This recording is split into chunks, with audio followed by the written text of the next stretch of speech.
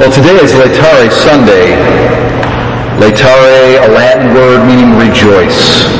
It's a time for us to take a little break from our Lenten journey and to rejoice that soon the holy celebrations of Good Friday and Easter Sunday especially are right around the corner.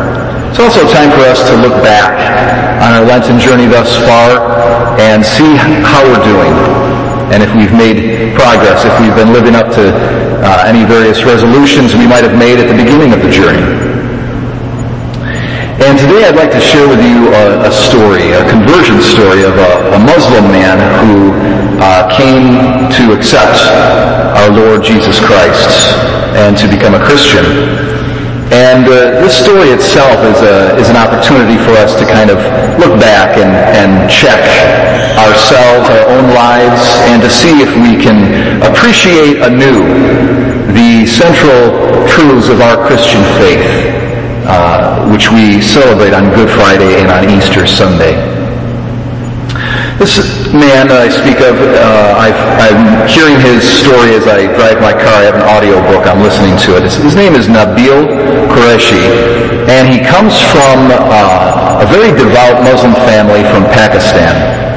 And on his mother's side, there were various Muslim missionaries and preachers, and both his mother and his father were very, very serious religious people in their Islamic faith. And he was born in America. His father was an officer in the United States military, in the Navy, and very patriotic Americans, very appreciative of America. And they, from the earliest days of Nabil's life, he learned to be a man of prayer, to be a person of prayer. His father whispered over him various traditional Islamic prayers in Arabic when he was born. By the time he was 6 years old, his mother had him recite the entire Quran, which is their holy text, in the original Arabic. And he had memorized many prayers, and again in the original Arabic for the Muslims, that's their main sacred language. And his father taught him to pray the traditional 5 prayers a day. Before he went off to school, they were in various places all over the world. Actually, they were in Scotland, but eventually they were in America, and he went to school in Virginia. And his mother said to him, Nabil, you have to always speak the truth, and you always have to be upright. And I want to come into the parent-teacher meetings and have your teachers tell me that you're the most respectful boy out of all the boys. So you need to respect all your elders as if they're your parents. Just like the kind of honor you'd show to your parents, I want you to show that to your teachers. And what we see in the life of this man, Nabil, as he's growing up, we see the strong family influences, this emphasis on upright behavior and morality. And it's a very pertinent interface with our text today in our gospel.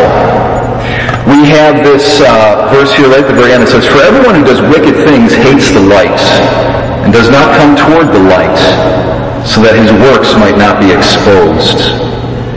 And when the light of the gospel is presented to someone, oftentimes, unfortunately, people reject the gospel simply because they're morally corrupt. And they realize and they understand at a kind of intuitive level the kind of radical change the gospel is requiring of them.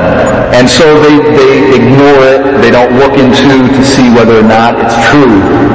And so there's an intellectual error that they make, but the root of that is a volitional issue. It's their will has been attached to evil. And that's unfortunate, of course. It's a tragedy. There's good news, though. Our verse goes on and actually describes an opposite situation. It says, "But whoever lives the truth comes to the light, so that his works may be clearly seen as done in God." Whoever lives the truth comes to the light. And so we have this beautiful reality that even outside of the body of Christ, for those who have yet to become Christians, for those who are yet to be saved, grace, God's grace can work on them. and draw them and enable them to do good works.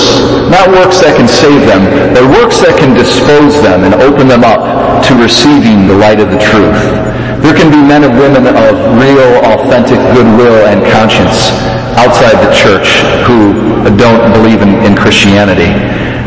And that's a result of grace. And if they continue to cooperate with that grace, by God's grace, oftentimes they'll come to the fullness of the truth, and God will give that to them.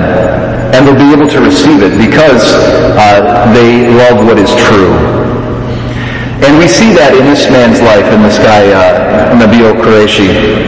As he was growing up, he lived a very upright life. He was a very chaste young man, and he always spoke the truth. He had a reputation for that. He was a good student in school, and he loved to debate religion with his fellow classmates, some of whom were very devout Christians down in the Bible Belt down south.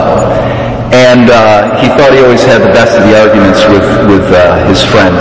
And he probably did when he was in high school. But things changed for him when he went to college. He joined the forensics club in his university, which is basically a debate club. And he met and became very good friends with a very devout Christian man by the name of David Wood. And this man was quite educated, and he became more and more educated as their friendship blossomed. And so they would debate the truth between Islam and Christianity.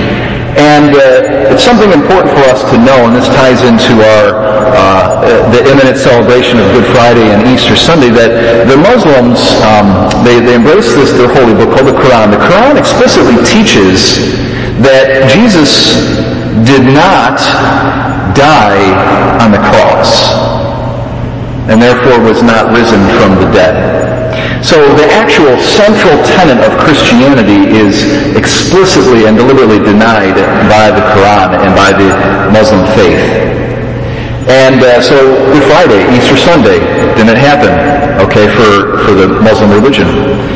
Now, so that was the point at issue for them. That was the key point at issue. And they spoke to each other over a course of years. They were very good friends. And they really loved each other in an authentic way. And it was out of that love and out of that friendship that little by little in their arguments and their debates and their love for the truth, both of them authentically loving the truth, that Nabil came to see that he, to be characterized by intellectual integrity, could not simultaneously be a student of history and understand history and appreciate history, and also embrace the Muslim faith, specifically the teaching that Jesus did not die on the cross and rose from the dead. And completely apart from faith considerations, abstracting from belief in Scripture as inspired and as true, Scripture can be studied, the Gospels in particular, can be studied from a purely historical point of view. And if you have time and you have a desire, you can check out on my website. I'm going to be posting a strictly historical argument for the death and the resurrection of Jesus Christ. Now, we receive these truths by faith through the sacrament of baptism. But faith is a human act as well as a supernatural gift. And as a human act, it has to be prudent and rational. It can't be irrational. God doesn't ask us to believe things that are crazy or irrational. So there is room for discussing something like the resurrection from a purely historical point of view. And it's too much to get into right now, but again, if you go to my website and check that out, I've got a little short argument posted up there. But Nabil, in any event, over the years, little by little, he saw that there's a strong historical credibility to the death and resurrection of Christ. And it was a great crisis for him, because he knew that the Islamic faith, the Muslim faith, required death. It was a sentence of death for anybody who would leave their faith. Now, he's not so much in danger of that in America, but it's still a real possibility. So he had the threat of death over him, and also he knew that if he became a Christian, he would be separated from his family, and his family would ostracize him. But nonetheless, knowing the consequences, he wanted the truth. He was someone who lives the truth, and therefore he came to the light, so that it would be clear that all his works he had done, even when he was a Muslim, had been done by God's grace. And so he came to Christianity, he accepted the gospel, and unfortunately, he was ostracized. His family to this day does not communicate with him. They didn't go to his wedding, so forth and so on. But a story of conversion like Nabil's is an opportunity for us Christians to look back on all the things that we have received from God that we take for granted. I think of God's love for me personally, that I was born into a Christian family. What an awesome sign of God's grace and God's love. I was born into a Christian family. I was baptized into the body of Christ only 3 months after I was born. I learned how to pray the Hail Mary when I was 5 or 6 years old. I received accurate religious instruction as a young person. I had dozens of people, both believers and unbelievers, speak important things into my life that guided me down the true path. I live in a country where there's religious freedom, where we can practice our faith openly, where we can examine the truth of things, where there's an open communication of knowledge. I have access to libraries upon libraries and universities and centers of knowledge where there's free open access to truth, to knowledge, to history. I think of the internet. How many of us use the internet to further our education and the betterment of ourselves as persons and as Christians? The internet oftentimes is abused and used for evil means, but it's a great tool that can be used for good. Think about us here in Auburn. We have Mass that we can attend every day. We have access, free open access to all the sacraments. And so these are all signs of God's love. And a conversion story like Nabil's is an opportunity for us to look back on our Lenten journey, but to look back really on the journey of our whole lives and to say, what are we doing with the good things that God has given to us? And it's an opportunity for us to appreciate anew the simple truth of the gospel, that God so loved the world that he gave his only begotten Son, that whoever should believe in him should not perish but should have eternal life. And this is what we celebrate soon on Good Friday and Easter Sunday.